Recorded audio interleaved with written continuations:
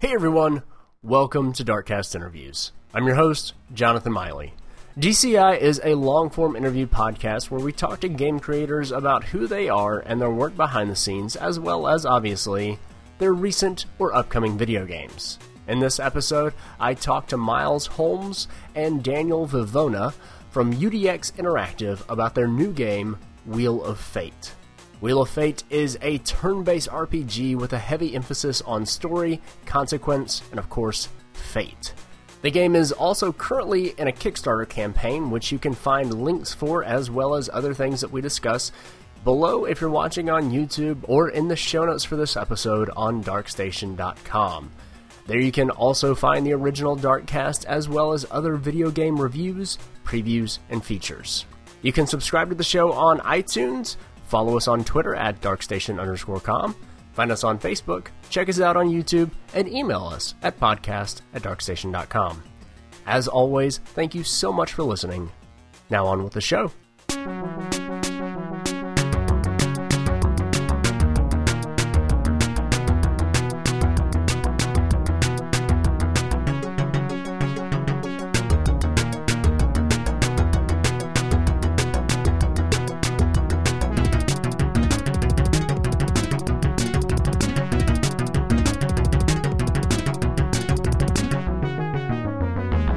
Welcome back to Darkcast Interviews, everybody. I'm Jonathan Miley. Joining me today is Daniel Vivona and Miles Holmes. How are you guys doing? Excellent, thank you. Very good, thanks. I'm so glad to hear that. If you guys could actually just say your name so that people can actually keep you straight, hopefully, who is who on this on this recording? All right, I'm Miles. There we go. And I'm Daniel.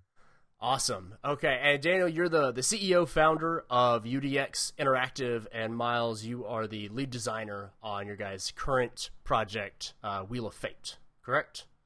Correct. All right. Yay. My research has paid off. Wonderful. So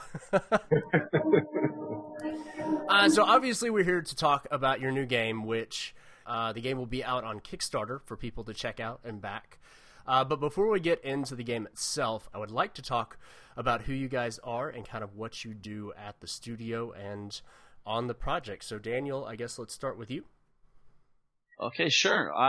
So yeah, I'm the general janitor on things. I do a lot of of the admin things, but I'm also creative director on the game Wheel of Fate. So I started with the vision of the game back in 2016 is when I first started penciling down what I thought the game should be, and then worked through getting funding. That's one of my main jobs, is to make sure that we have enough income to keep the game running. So as CEO, that's what I do. As creative director, I lay down a vision on paper, and then talk with Miles, talk with the team to make sure that what we're doing fits into that. Yeah. Very cool. What about you, Miles?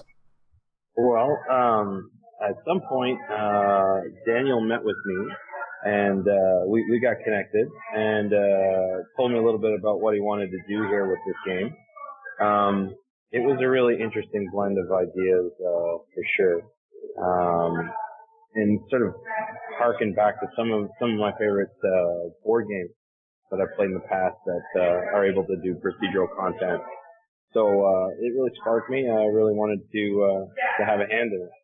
And so yeah, as lead design, primarily the job is to translate his vision into a working game with a fully realized setting to go with it, and narrative. Very cool.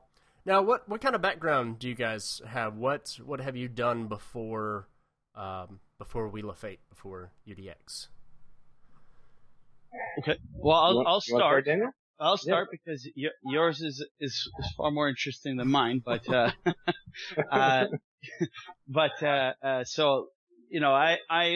been a software project manager for many years, and I worked in everything from starting out in businesses and all those kinds of things, then I started getting into modding. So I did Neverwinter Nights back in the 2000 time frame. And we was on a pretty big, player world where I did a lot of coding and a lot of, quest design, level design, and creating new spells, all that kind of wonderful stuff. And then moved on into some more, a different type of gaming. Let's just leave it at that. And we did our, I did a stint at a gaming studio working heavily in the RNG space, which kind of led into the ideas of how to build a dynamic world and changing, adaptable RNGs. And so my history leads me to understanding how to run a business and how to and having an absolute extreme passion for games. That's where I come from. Right. Very cool. Mm-hmm. Miles? All right. I guess my game history getting to this point is a long tale. My first game job was really in '95. Originally I was like a concept artist, illustrator, that kind of stuff, animation. But over the years I evolved into doing design tasks, and I'm probably best known for the time that I pulled at BioWare. Started there around 2006, and my first project was to start the handheld team. We made Sonic Chronicles, and we were looking to move on to do Mass Effect Corsair, which was going to be a handheld, which I guess largely ended up being it evolved into Mass Effect Andromeda, for better or for worse. But when the studio decided they didn't really want to do handheld titles anymore, my team was just folded into the Mass Effect team. We basically did everything that wasn't critical path content for Mass Effect 2. My team started into Mass Effect 3 as well, at which point I moved on. Did a stint at Ubisoft and Day One and various places. And over the years, I started an interest in books, and writing, and managed to get a few things published in the last few years, and before sort of coming back into games a bit. But I'm still writing at the same time. I've got my third novel just about done. But I keep a balance between games and writing these days. Excellent. What kind of novels do you write? So I'm primarily known for my work in the Iron Kingdom setting with Privateer Press. I've done some work with their gunslinging character Kane. But I do write my original content, which is sci-fi, and my current novel is a sci-fi novel. Okay. Very cool. Very cool. Now, I have a note here from Joel, the editor of the website and the guy that usually sets up interviews like this, and it is to not make this a Mass Effect conversation. So I'm going to steer away from any questions. Yes, I'm not going to take you there any more than you want to go there. I want to go there, but that's not what this episode is about, so... I'm fine going there, to be honest. I loved Mass Effect. So, I mean, when I spoke with Miles, one of the big things we wanted to do was not, obviously it's inspiration. I mean, Mass Effect has inspired so many things, but it was such an awesome game, and it was something that we loved. I loved playing so much that, when Miles came in and he told me, he's a writer and he did narrative designs and he did design in there, I'm like, okay, this is a perfect fit for what we're trying to do with this kind of randomness, adaptability and changing, but having a narrative that works with that. You need someone who can think like that. And that's something that definitely Miles can do.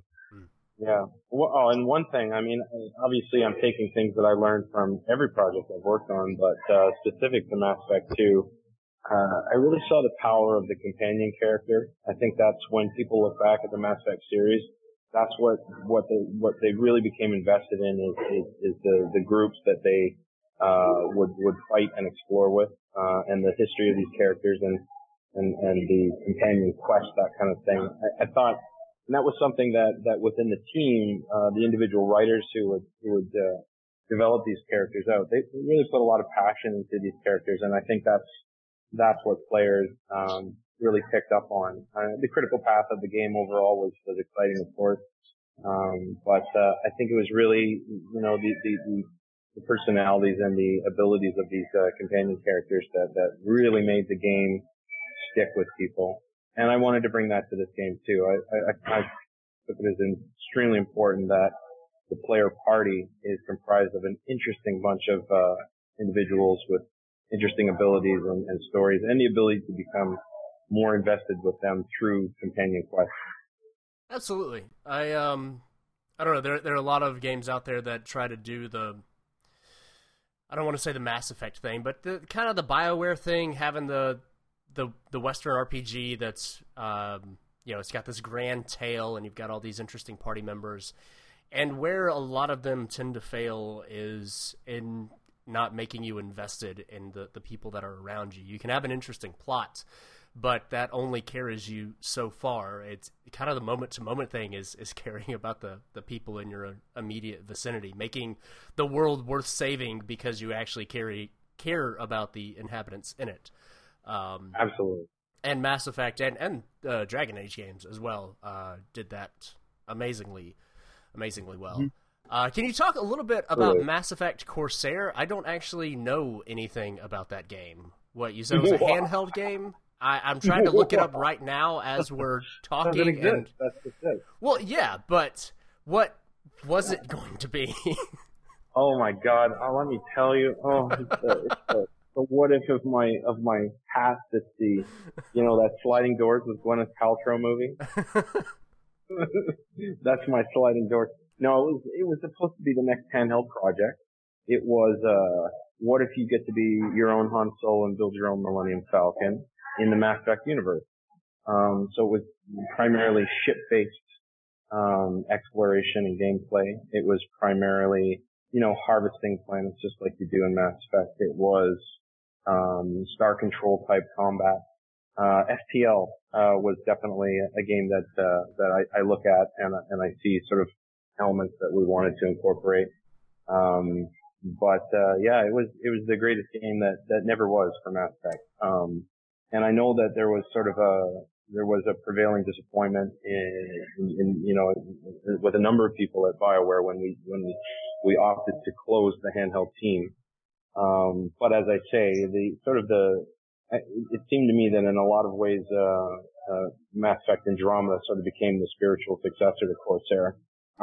Maybe didn't quite hit the same notes, didn't quite go in the same directions, but it still was that idea of starting your own thing, being a privateer in the Mass Effect universe. Jay Turner was the writer, and between he and I, we had worked out quite a critical path for Corsair, and yeah, it was really good. I've never been so disappointed for something that I've never heard of before until now. Oh no, man. You have no idea. I've been living this for years. That does sound really interesting, though.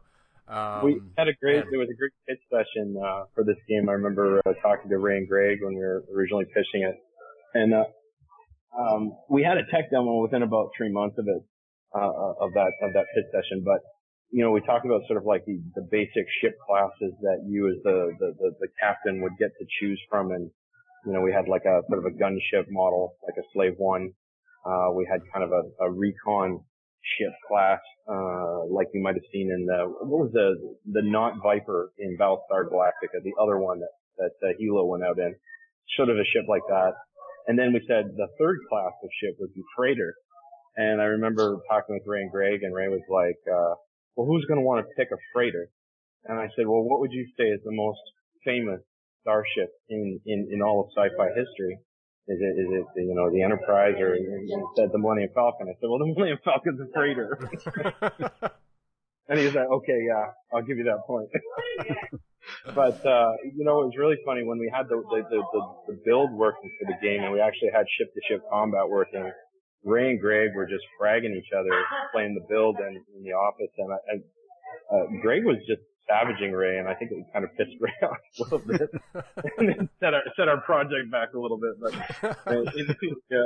in the end, I don't think that was the decision for to shut it down. But it was You killed me one too many times. Project's over. Exactly. He was getting totally pissed. He's like, "Can I just play this game for 5 minutes and without you killing me?"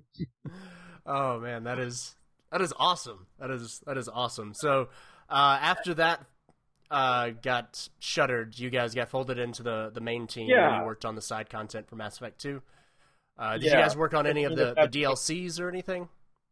Yeah, we did. DLCs from 2 to 3. Okay. My team was involved with. The Firewalker one was the one that I specifically started with, and was really passionate to get some exploration in a vehicle back, since we lost the vehicle exploration from Mass Effect 1. Yeah. Any work on the Lair of the Shadow Broker DLC? Yeah, that was after me, but Okay. My team was involved. Gotcha. Okay. That's my single favorite piece of Mass Effect content. 2 is actually probably my least favorite. I'm the weird guy in the Mass Effect world. But Lair of the Shadow Broker is just the purest bit of what makes Mass Effect great. It's fantastic, yeah. But anyway, we're not. So, okay, we've enough rabbit trail, Joel. I apologize. We got it out of our system. We're going to continue on. That's what I was saying. I won't lead you here. You got to lead me here. Go first. All right. Well, so I guess let's start getting into Wheel of Fate then. Daniel, how did this project kind of start? How long have you been working on it? And then, yeah, we'll go from there. Sure. So the project started a long time ago, when I used to play games like Final Fantasy or Phantasy Star or Grandia or a bunch of other single player RPGs with my brother. I have a twin brother.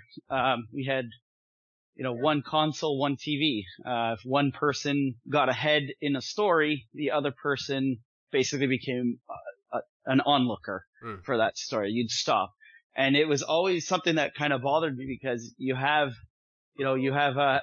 one of us could only finish the game, or one of us could finish the game. The other one would just be, you're too far ahead. I already know what's coming. So I always thought, I always wanted to make something that was a little why can't I play the same game but have my own surprises, my own stories to tell, even though the narrative is the same, or the overarching main plot is the same.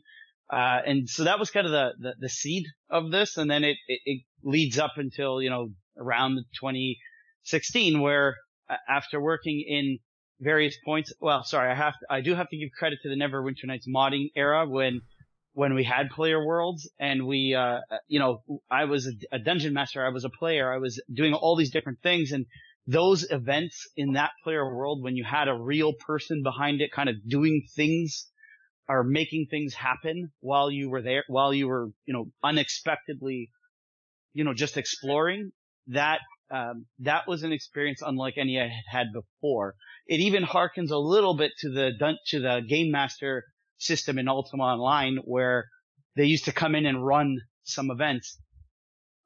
Unfortunately it was abused terribly, but there was nothing more fun than having something like a surprise happen in the game, where, a place you've gone 100 times before, something new was there. And that for me was so exciting and so much fun. So come to 2016, I learned, a lot about AI and a lot about, volatility and probabilities and all these kinds of things. And I learned about funding in Canada. And in Canada, we have a very, wonderful support system, for games or game production and interactive digital media content through the Canada Media Fund and, Ontario Creates, and all these different types of support networks that we have. And I was able to take my concept, pitch it, win some funding, build a prototype, and now we're in production. So this is the story of how it came together. Excellent. And so, Miles, when did you come on to the project? I guess it would have been about October of last year. I was actually doing some Choose Your Own Adventure audiobook writing with a guy, Eric, in Montreal, and he knew He knew the head of the studio, Game Hill, Mike. They were connected, and I guess Eric mentioned me to Mike, and Mike just happened to be looking for someone like a narrative designer, someone able to write the quest. And when we got to talking, we realized he needed a bit more than that. And we figured our way forward, and that's when I met Daniel. Excellent. Now, I need to pause you for just a second and rewind. Choose Your Own Adventure audiobooks? I've only listened to one of those, and it was written by Neil Patrick Harris, and there was no real Choose Your Own Adventure part of it. What is a Choose Your Own Adventure audiobook? How does that even work? Oh, yeah, it's just, it's this new thing that, my friend Eric is starting. I don't know how much I'm allowed to talk about it. But I will say this, writing fantasy books, when I was a kid, I used to just absolutely devour these things. Does the name Fighting Fantasy series, does that ring any bells? Fighting Fantasy? Fighting Fantasy books, yeah. They were like action art, softcover books. Okay, no, I'm not familiar with those. Okay, well, they were like D&D modules that would present the entire rules of the game within the first couple pages. You needed D6 for them. You had hit points to keep track of. You had a character sheet. Death Trap Dungeon by Ian Livingstone, one of the founders of Games Workshop. Death Trap Dungeon was just a monster book. I loved it. It was amazing. And so we're actually looking at, and actually Ian Livingstone's Death Trap Dungeon is going to be in Eric's lineup. So he was incredibly excited to land this guy. And, I was writing some content for a sci-fi moon adventure story, within this software forum when I met Mike and Game Hill and Daniel. Okay. Very cool. So are you still doing any work on that, or? Yes. Okay. Yes. There's a few things going on, but I mean, obviously, my time is really dependent on what's happening with Wheel of Fate. I mean, this is a big project for us to be involved in. I can only spread myself so thin. Absolutely. So I guess, we've said the name Wheel of Fate a bunch of times now. What actually is the game? I guess, kind of quick elevator pitch, and then we'll dig a little deeper into it. Go ahead, Mark. What is Wheel of Fate, the game? Mm-hmm.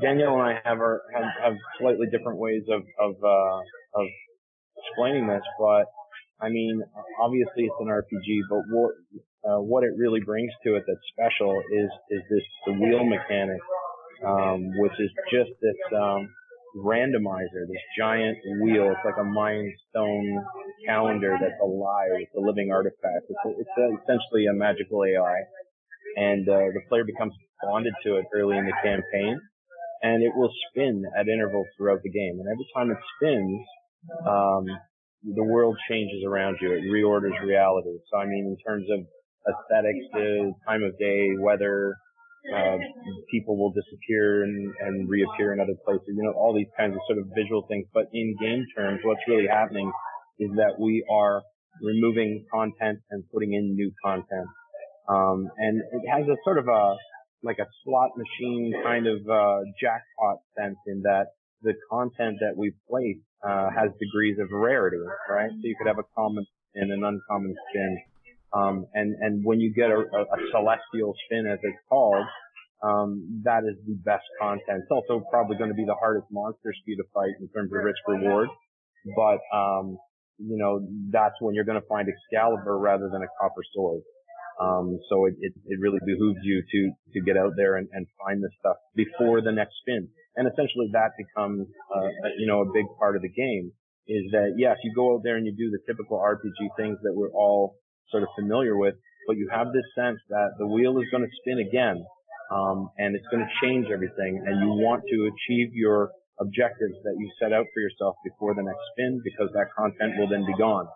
And in this, we talk about Mass Effect 2 and the importance of the companion character. I'll give that as an example. The companions that you populate in your party, their companion quests are not something that you simply go up to them and ask to do the companion quest. The companion quests are triggered by the spin of the wheel. And once a companion quest has been achieved, that companion is permanently improved in a significant way. So that's the kind of content that when it comes up in a spin, you better go get that because you have no idea when it's coming back, right? The rarity of that spin might be such that you won't see it again for a while. And likewise, the player actually has the tool, has the means to spin the wheel precipitously. They can spin it ahead of the schedule, so to speak, right? As they perform certain tasks or kill certain creatures, they're filling a fate meter. And when the fate meter is full, they have the ability to trigger a spin out of sequence. So if you don't really like the current content in the world or you want to see if you can get something better, then yeah, trigger another spin and see what happens. Okay. So it sounds like the wheel could have like massive implications for the gameplay that you're currently experiencing, or it could be set dressing. I don't know. You talk to plenty of people about video games and you see advertisements for them, and you can hear things that sound like they're hugely impactful, and then they're not actually. It's really just kind of this top layer. And I'm obviously not assuming that you're saying it's going to be deep and it's actually top layer or anything like that. But I'm just wondering, like, how deep does this go? Because it sounds ridiculous. Well, I mean, basically, it amounts to having a series of tables, right? And you're just rolling a d20 on each of these tables whenever the wheel spins. Okay, so what are we going to have in the dungeon? We're going to have these creatures and those creatures. What are we going to have in the town? What kind of plots are going on? There's a mad bomber who lives in this town that you become mayor of, and he's going to plot to destroy buildings, or the town might come under attack. You've got this huge table of possible events. And in every different context, you've got sort of prevailing influences, I don't want to say like the weather, but I mean, you have an elemental influence, which is now going to influence what weapons you're carrying, right? If it ends up being a fire dominant, spin, suddenly fire-based weapons are your friends. And so you look through your inventory and make sure that you're equipped, to deal with that. It's a number of things. I mean, the wheel has multiple rings, right? And some of the effects that the wheel will impart in the world are minor, but it's this combination of all these rings spinning together at once to create a very unique DNA for each spin. And just to add to that, I mean, when we talk about depth and we're talking about the actual wheel itself, the AI behind the wheel, it tracks a lot of things. It tracks things like how well you do in a battle. Yeah. What are your previous spins? What loot you've picked up? Who's come to your town? Who hasn't come to your town? What choices you've made in dialogue? These are already currently tracked, which then reconfigure that die 20 to be weighted or different sizes of the sides of one, the 20 may get to, such a big size that it's going to land on it. And so it's about adaptability and changing. And when we're talking depth, I mean, Miles talked about everything from ambience to the list of side quests you get to choices in your dialogue to, who's coming at your gates, who's in your town. All these things are already either in or planned to be in, as we're making it. And it's not the first time we've heard that we're crazy and that it's ambitious. We've heard this quite a few times, but the foundation of the entire game, when you start a game with the idea that this is a world that has to change, and, we're not just telling a story, we're not just making another RPG, right from the beginning, the entire team has been thinking, okay, how can I make something different? How can I make something change? And things like, we get some pretty crazy layouts in our dungeon right now, like in the Temple of Fate. Sometimes it looks a little bit funny because we're, the amount of dynamicism we put it even into the generation of the dungeon is pretty big.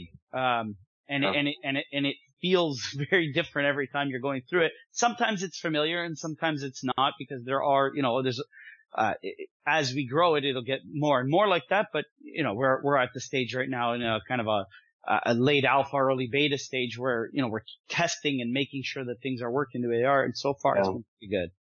It's been good. I want to dig down a little bit more into the effect of conversation. Yeah, And this again please. harkens back to Mass Effect. I mean, everybody who's played Mass Effect knows there were Paragon and Renegade choices, and if we look back at Knights of the Old Republic that essentially preceded Mass Effect, you had an alignment system, dark side, light side, that your conversation choices would reflect upon. Actually, when we started Mass Effect Corsair, the idea was that there was actually sort of a trickle tree, because playing a Han Solo sort of rogue character, you're not actually a Paragon any more than you're a Renegade. You're often true neutral, right? Mm-hmm. In the choices that you would be making. So we were actually looking at having sort of a third alignment that your conversation choices would push you towards. But for this game, we don't have an alignment per se, but we have sort of, prevailing influences, the influence of industry, of knowledge, of conflict, adventure, fortune, and the dialogue choices as presented hold the player towards these, prevailing influences. So, if you want to look at it in simple terms of bad guy, good guy, the renegade choice would be to choose conversation that sort of leans towards conflict. If somebody apologizes in a conversation, you decide to punish them for their mistake, or you want to fight them, or you're not willing to accept their offering. These kinds of things. If you make conversation choices like that, you're going to be pulled towards conflict, and that will have a definite influence on the next spin of the wheel. In terms of weighting the odds. So instead of just, having good guy choices, bad guy choices, this system effectively sort of, has 5 influences that the character can lean towards. Okay. So how much content is this? Can you see essentially the whole game in one playthrough? Is like a single playthrough something that makes any sense in this kind of game? No, and you know what? If you want to look at what's a core statement about what we aim for this game, is that no 2 playthroughs are the same. Okay. Period. Like, yeah. It would be, the odds of it happening would be so rare. We had a guy come to our booth when we were at Fan Expo just last week, and he's a speed player. Like a pro gamer, esports gamer, but he does speed playthroughs on YouTube. And he was interested in when we're ready to go, maybe trying that with Wheel of Fate.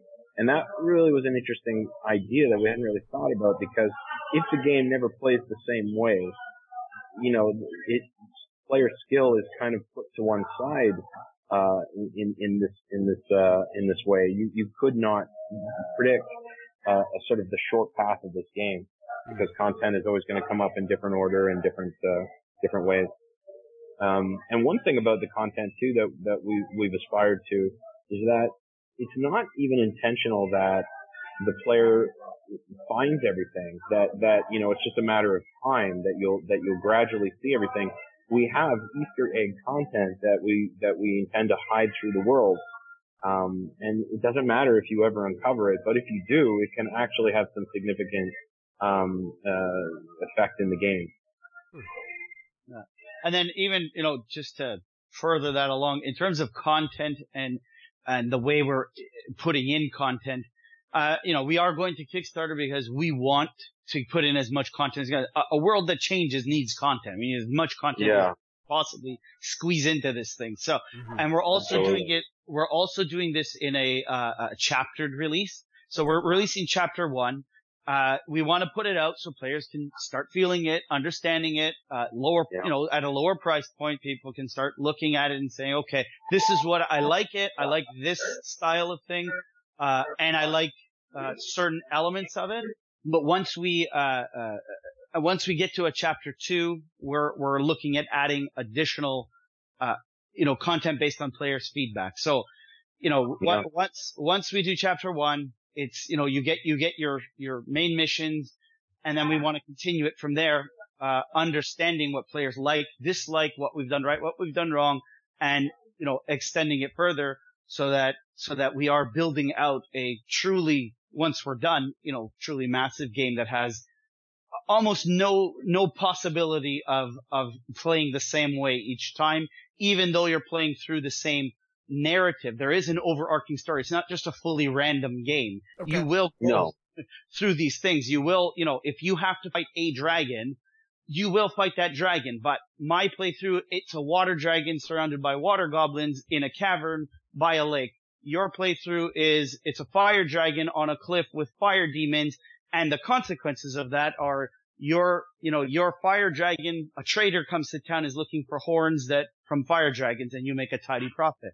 Mine, the consequence is I've unleashed the water, I've killed the overlord of the water goblins. They are now storming my gates, and I have to defend my town. So the idea there is that, yes, you're still going to go fight a dragon, but the setting, the scene, we've set a stage, and the scene and the scenery, the actors, who's coming and who's going is different.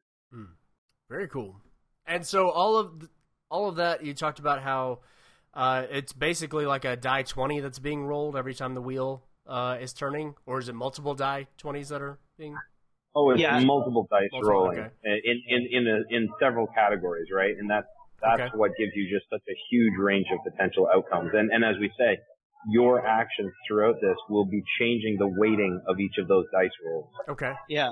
Yeah. So that die 20 could become a die 6, a die 12. It could become a die 40. It could become a die 100. It could be whatever. Okay. In other words, the dice is not always fixed. Gotcha. It adapts based on the choices. Yeah. Okay.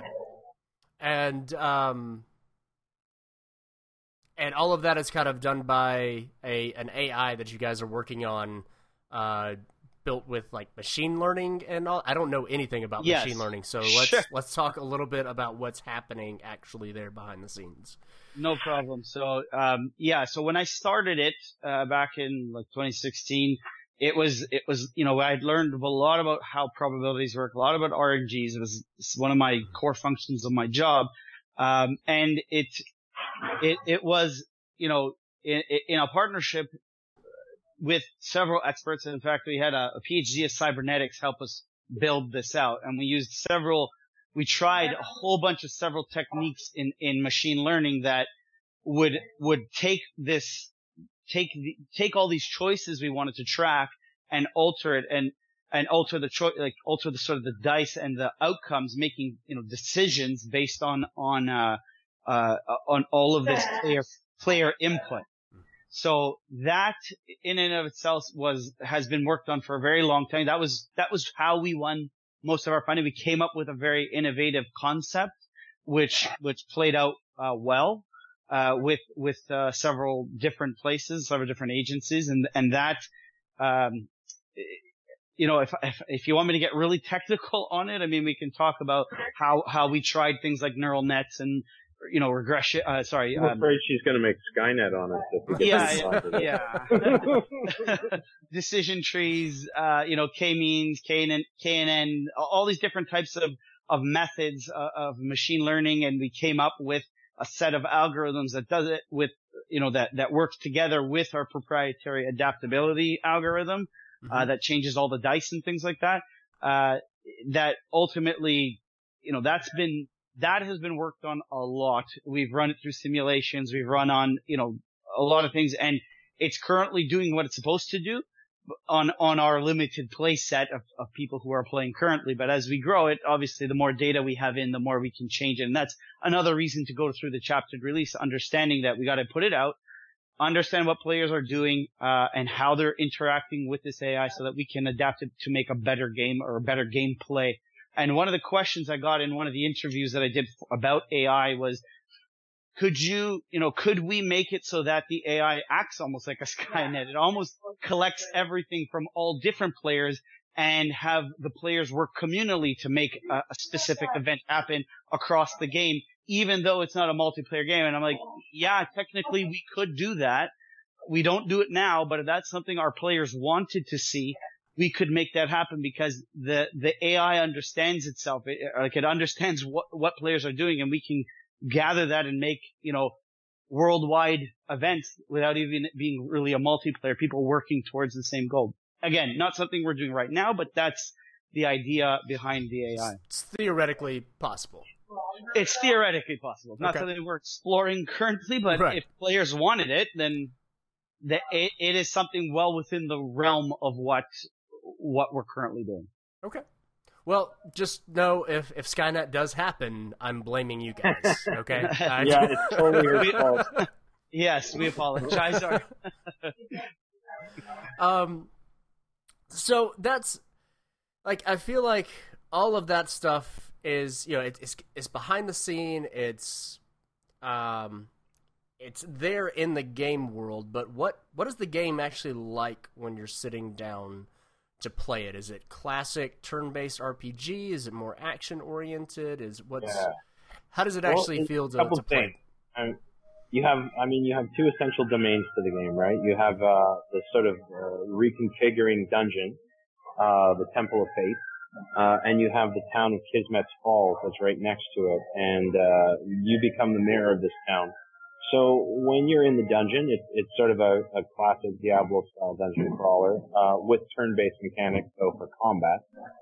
And when you're in the town, there's a lot of dialogue, interaction, shopping, but there's also a town management component. It's sort of a SimCity light where, as the mayor, you're directing development of which buildings you actually want. Every building sort of has their own impact on how you generate resources in the town and what abilities it can unlock for you. So you're upgrading these things. Also, the town will come under attack. As part of the story, the idea is that when you wake up the Temple of Fate, when you become bound to the Wheel of Fate, it creates a beacon up on a high mountaintop that basically everybody in this kingdom of Providence can see, and they know the balance of power is suddenly shifted in this world. So Kismet Falls is sort of this little backwater Tatooine kind of location that is suddenly put into the spotlight, and it sort of experiences like a gold rush kind of vibe. So every spin of the wheel, you're going to have new arrivals to your town, new people that come there, and you've got to give them jobs. They're the fuel that makes your buildings work. And as I say, there's going to be other interested parties, and you may find yourself sort of preoccupied with a siege rather than being able to head into the temple and go explore to launch your next expedition. So yeah, we wanted to make sure that if the game is focusing on these two domains, that there's lots to do in each domain, and that they're very different sort of tasks and gameplay, but they're both fun and rewarding. Yeah. And even something as simple as the store inventory. Mm-hmm. It changes each wheel spin, right? So the wheel spins. If you've got, you've won the jackpot and you've got this really, high celestial roll, you're probably going to want to go see what buildings you've set up, and check their inventories for some rare items or recipes or ingredients so that you can actually, get ahead just by that wheel spin. It's not just go defeat the monster or go defeat this boss, or it's, to get your top level loot. You can actually get some really good stuff just by spinning the wheel and trying to get the best you can out of the stores. It won't be everything, it won't be like we can't make everything come in the stores, because then it just becomes sit there and spin until I get what I want. But, yeah. but at the same time, there are ways to get ahead, by being, being a little bit of a fortune hunter or a little bit of a seeker of things that, being practical about what you're doing and placing the right types of stores, upgrading them, according to a really good plan. If you're an industrious, that's why we have an industrial rune. If you're an industrious person that upgrades the town and build it, you are still rewarded as much as a person who's going in and fighting everything. Mm-hmm. Okay. And so can you kind of just choose to, I want to be a good mayor. I want to manage this stuff well. I want to give other people the job of going out and questing. Can you kind of play the game that way, or does it still come back to traditional RPG, your fighting stuff? You will still need to do the dungeon adventuring. You are the mayor of the town, but you're also the avatar of fate. So we joke that it's the game where you play Jesus. You are the sort of Messiah figure. And so everybody calls you mayor, or they call you avatar, but But I mean, yeah, it's still on you as the hero of this journey to go back into the dungeon and launch these expeditions. But yeah, it's absolutely on you to run the town well as well. Okay. Yeah. So yeah, you are the avatar, like Miles said. You are the avatar. You need to handle some of these things. The townsfolk need you because they can't handle it on their own. It is played out through the lore and the story as to why that is the case. Gotcha. Yeah. The fateless affliction that's spreading through the world is something that is more or less immune to normal people. But by bonding with the wheel, that makes you something else, something that can hurt the fateless. And so that's why the thrust is primarily on you to deal with this problem. But you absolutely populate your town with a garrison of guards. So they're there to help you defend when your town comes under attack.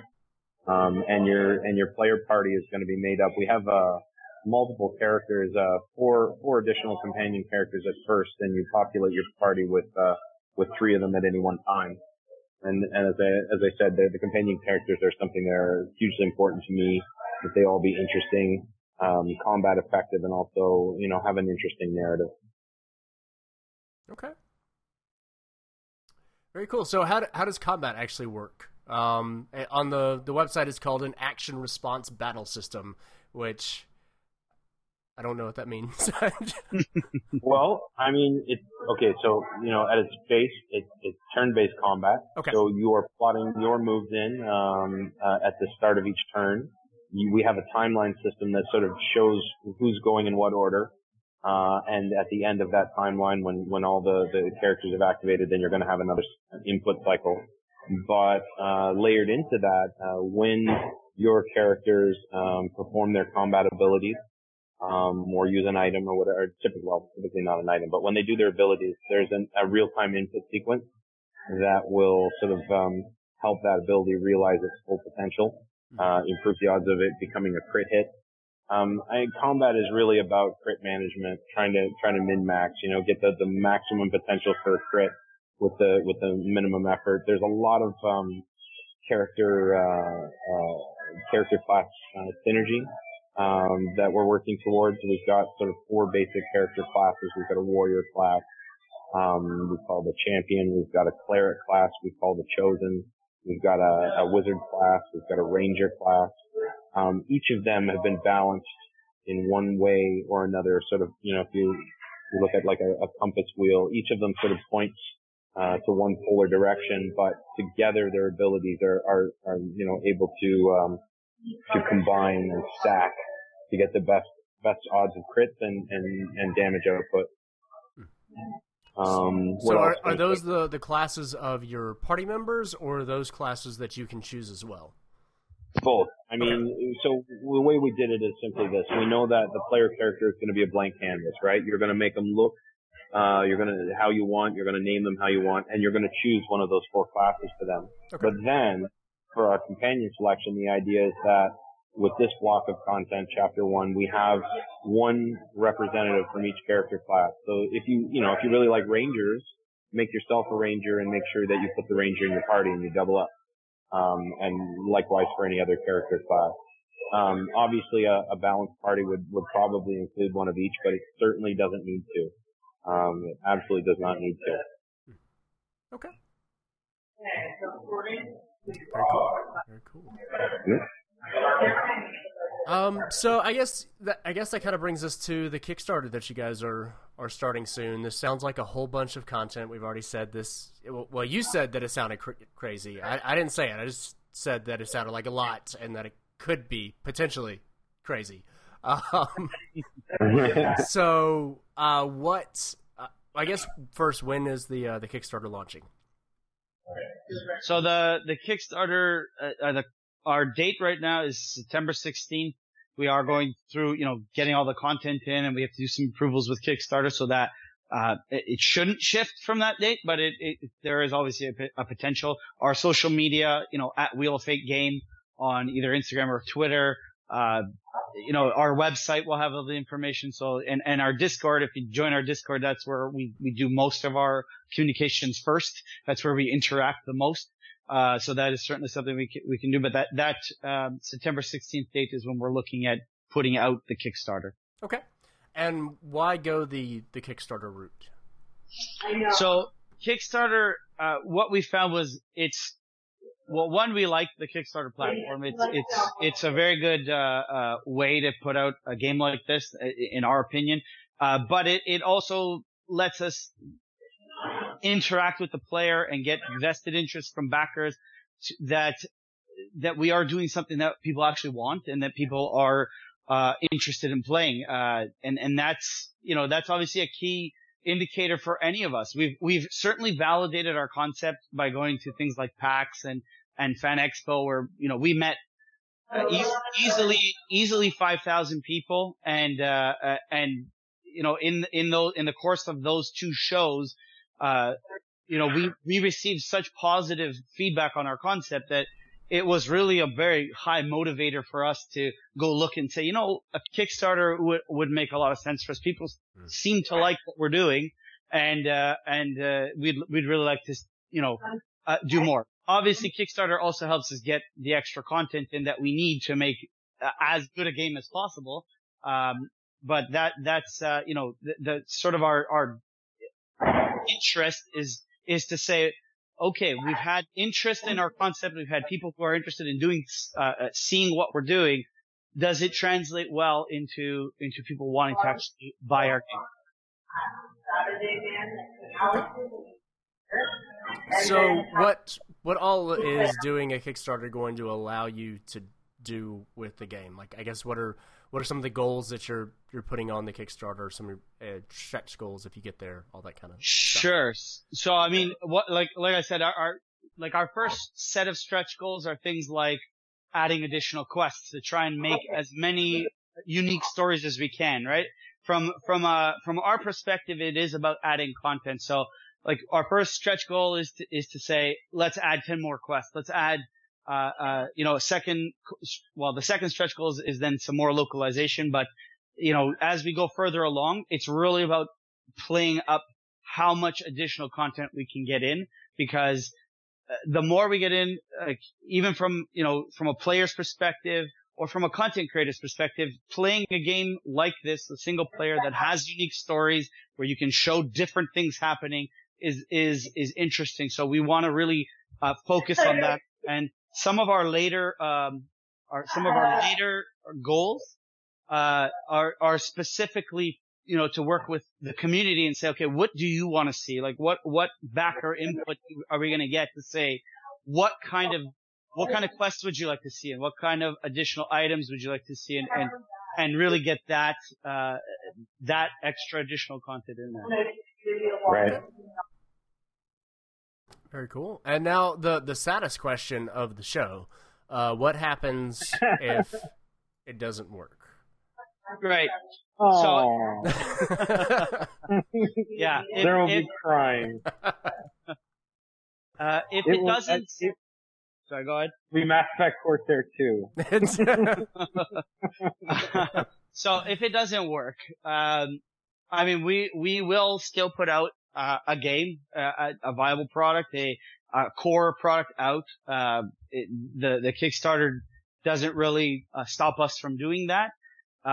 It just won't have as much in it as we would like, or as much extra stuff in it as we would like, that really plays up the unique stories. It'll still have everything we've talked about, still an AI wheel. It'll still have quests to change. It'll still have a main quest to play through with different dialogue options that changes those dice rolls and stores within inventories that changes, and so on and so on. But it just won't be as big. And the idea, the main idea behind this is the more we get in, the better it is, the better experience it'll be for all of us, for the players. Absolutely. Yeah. I mean, the way the game has been designed, it is so modular for being able to accept more or less content. We sort of have this infrastructure of how the content plugs into the game. So, the better we do on Kickstarter, the bigger the catalog of content becomes, and that's really where this game will come into its own. I think that absolutely, even at the base level, it's going to feel exactly like you've bought the core box of a game system and just need, there's modules yet to come. Okay. Would early access be a viable route or anything like that? Is that something you guys have thought about? Or? It'll go to early access either way, because even if we do, even if our Kickstarter does exceptionally well, we would still put it into early access because we want players to try it. We want players to give us feedback so that we can adjust it. And that's actually a more ideal scenario, because if we do exceptionally well and we have players' feedback, we can now take that feedback and make it better and better each time. We're not about trying to shove anything down anyone's throat. We're just trying to say, here's our framework. Here's our core game. Now let's build this out. Let's do the exciting thing of, give me your crazy ideas on what kind of events you'd like to see, and we'll see if we can get those in there. Awesome.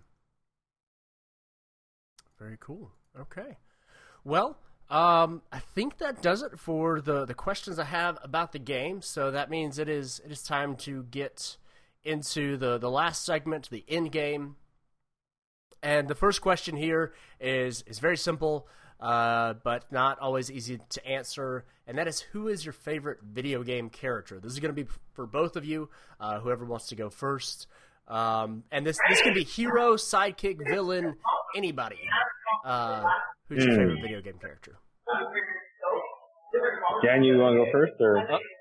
Okay, that's very, very difficult. Yes. To say. Not for me, it isn't. It's hard for me. Tell you what, you take a minute. Farah. It's Farah from Overwatch. I absolutely love her. Okay. I'm gonna have to go, as hard as this is for me, I'm gonna have to say I really like Shepard from Mass Effect, but yeah. But at the same time, like a Link from Zelda, is a close one. There's a lot of characters that I really love, but I'm gonna have to go with Shepard. Okay, which Shepard? Ooh, now you have to go hard. Yeah. Oh, absolutely. This is why I can't. Shepard can't be my pick. It would be, but I have two very distinct versions of Shepard in my head. One is slightly more Renegade, the other slightly more Paragon. And I thought about them way too much, and I can't pick between them. So I don't live in a multiverse. I can't have both Shepards at one time. Yeah. So my pick is about for Shepard. They always ask, who was your relationship companion character? Do you mind if I ask you that? Ask me? Yeah. Well, it depends on which playthrough. It's Guy Shepard. I romanced Ashley in the first game because they were both a little space racist-y, but they clicked. They got over that. They evolved and became better people for it. For my female Shepard, she actually stayed celibate the whole time. Nobody was good enough for her. So yeah, and it would have been Garrus for her, except if you don't romance either Garrus or Tali, then in the third game, Garrus and Tali get together, and I don't want that not to happen. So. Yeah, fair enough. Then for my third character, who's not as important to me as the other two, he's based off of Malcolm Reynolds from the show Firefly and the movie Serenity, and I romanced Miranda in the second game, and then I think it was actually Liara in the first game, Miranda in the second game, and then there was a big conflict in the third game. Yeah. I like Jack myself. She was my favorite companion character, but I mean Garrus and yeah. Most of my favorite companions all stem from the first game. I love the first game so much. Yeah, I agree. Yeah, for sure. But okay, so Daniel, back to you. Do you have a? Can you pick? Yeah, did you come up with something, Daniel? No, I'd have to go with it would be the more Paragon a Shepard, because the choices were just a little harder to make, because you want to go in, like, just ruin somebody, but at the same time, you know, if you're trying to follow that Paragon path, it's a little harder to make that decision to be more diplomatic. So I found that one more challenging to my gameplay.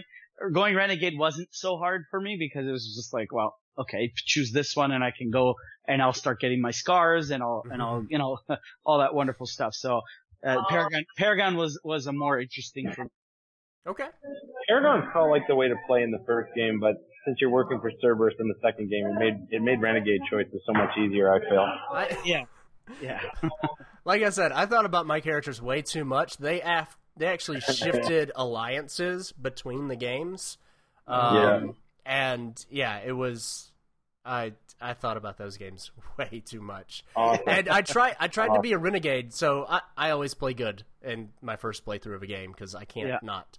And in the second one, I tried to be renegade, and I just couldn't because while there's some good renegade choices, a lot of them just make you seem like a dick. Yeah, and I'm like, I can't do this. So that's when I started thinking about it. It's like, okay, if I want to see all the content, then I need to have each character be half Renegade and half Paragon, but they have to be the opposite halves of Paragon and Renegade. So I have to figure out a baseline for each character of why they would make these decisions so that I can consistently make these types of decisions. It was... Right. Oh, God. I played Mass Effect 1 like 14 times. I have a problem. It's oh, my God. You might have beaten me. I had to do it. Once you announce that my decisions actually matter and are carrying over to the next game, then I have to have like the perfect run through for each character. Yeah. Which I did and was I was lonely in college and played lots of Mass Effect. It's okay. Anyway, so next question is completely different. If you could replay any video game again for the first time, so you get to have that fresh experience with it, you don't have to worry about the game aging poorly, what would you like it to be? Oh man, so easy. I'm gonna say one of my favorite and most ultimately changing my vision of things experience would be I'd love to play Ultima Online again. The way it was when it first came out and how exciting it was because it was the first, well, not the first MMO, but it was the first one that really kind of took off. And that or an EverQuest, like those two for me were like, wow. Not WoW World of Warcraft, but WoW like amazing. Even though World of Warcraft is another extremely, fun experience for me. And the Neverwinter Night series. But, which again was another kind of incredible experience for me. Okay. Yeah. For me, that's super easy. It'd be the first Zelda game. I'm old enough that I bought it like day of launch, when I was in school with my friends, and I think we got it on a Friday after school, and we ended up playing it through the weekend, and come Monday morning, we were all still over at my friend's place for this extended sleepover, and we convinced his parents that we were packing up to go to school, and the second they were out the door, we were back in the door, and we blew an entire week off like that, cutting school. And I would love to have those days back. I want to do that again. Wait, so is it the game that you want to have back, or is it just that experience? Oh, both, man. It was the thing, right? Like I swear that game was like cold cocked me in the face. We were just not expecting to be completely captivated by that setting and to be so hooked into finding all these missing things, opening up these hidden dungeons, all that stuff. It was just so much fun. And it'll never be the same as that day was or that week was. Sure. Okay. So this is a similar question, but a little different. If you could give a game a second chance, so maybe you had a bad experience with it, maybe you got into it and just something else shiny caught your attention, or you played it at a bad time in your life, any assortment of reasons of why you bounced on a game. If you could go back and give it a fresh start, what would you most like to give a second chance to? That's hard. Yeah.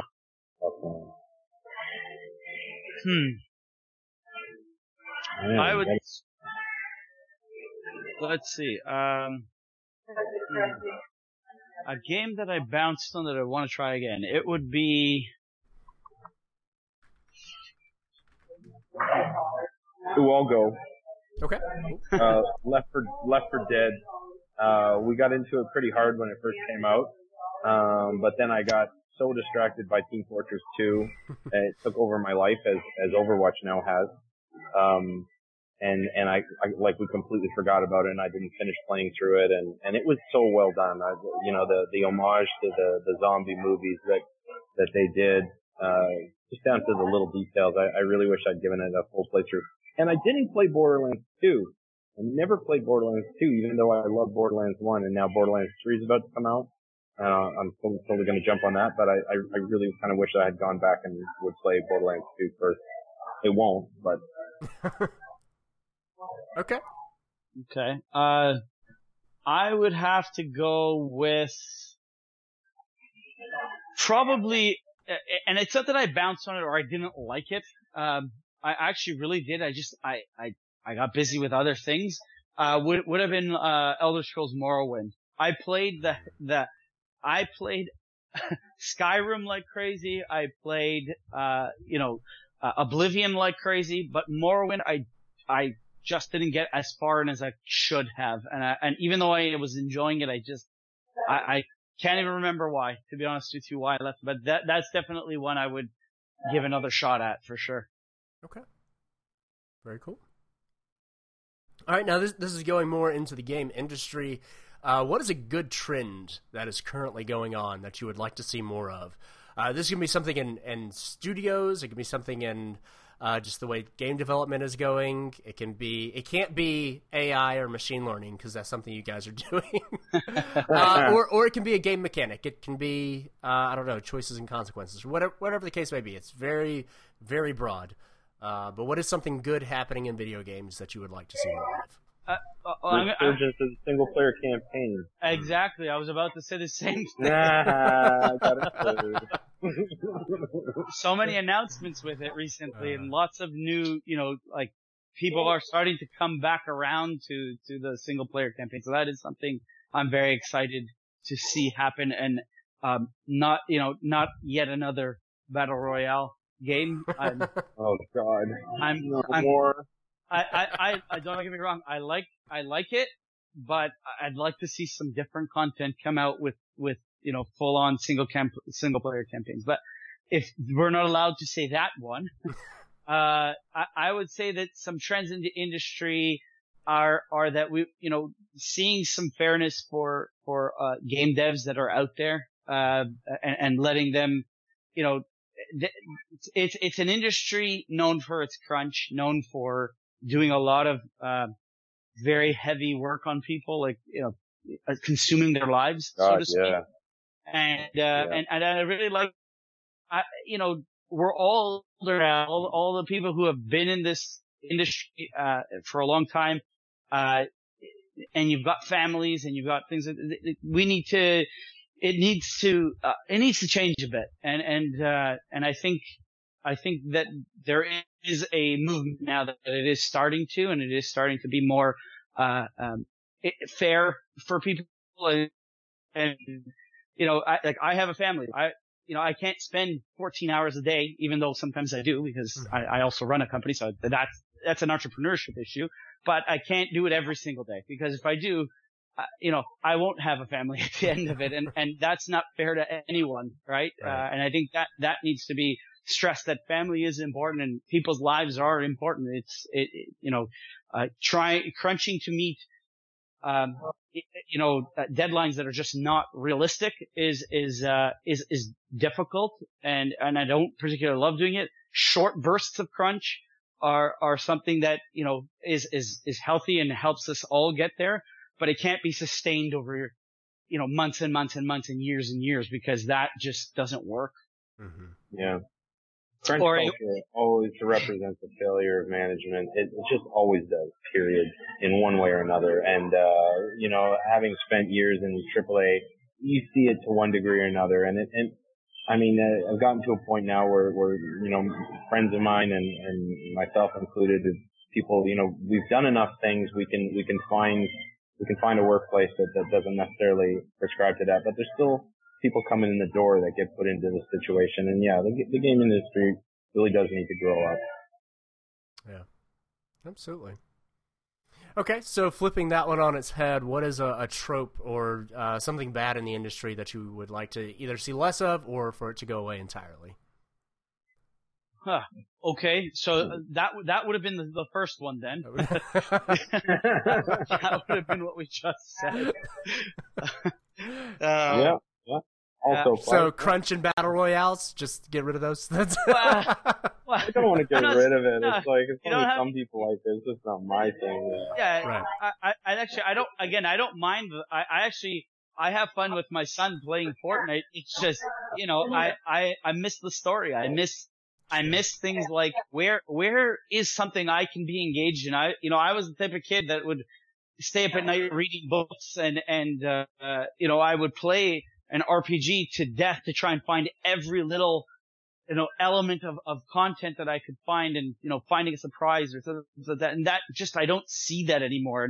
And that's part of the reason why I was inspired to do this type of game, because I love this type of thing. I love to be engrossed into a story and have, as many possibilities in front of me as possible. So that's something that maybe it's for your first question as opposed to this question, but it is something that I'd love to see more of, and having more story-oriented content, and not just from the same 2 or 3 studios that actually have a franchise that can do that, but, more in Western culture, I should say, not everywhere, because there's Western video games that are kind of prescribed to a few studios that can do this type of thing. Whereas in Eastern culture, you've got a lot more, you've got a lot more story oriented type of games coming out all the time. Mm-hmm. Mm-hmm. Absolutely. Okay. So next question is not video game related at all. If you could try any other profession, if you could do literally anything else in the whole world, what is something that you would like to give a shot? Pilot. Okay. Particular type of pilot? Plane. Fighter jets, of course. I want to be Maverick. Okay. Any plane would be fine, honestly. What would I like to try? I'd actually, something that's been weighing heavy on me is just, the what you hear all the time about all the various problems in the world with, in particularly about environment. One thing that I would love to do, or if it was something else, would be to do something to help with that. So be an entrepreneur like Elon Musk with his, electric power, electric roofs, that kind of thing. Not everything he does, but things to solve those types of problems, energy problems, plastic problems, that kind of stuff. That's something I'd like to do if it was something else. Okay. Make the tube. The hyper tube, whatever is missing. Yeah. The what? Oh, just Elon Musk hyper tube thing. Okay. High speed train. Oh, yeah. Yeah. Gotcha. Okay, and so that brings us to our last question, which actually brings us back to our first question. So each of you get to meet your favorite character. You get to ask them one question. What is it, and how do they respond? Can I have your suit or one that fits me? I want that suit. I mean, essentially, Farrah is like Hawk Girl meets Iron Man, and I love Iron Man. He's one of my favorite characters. I want that suit.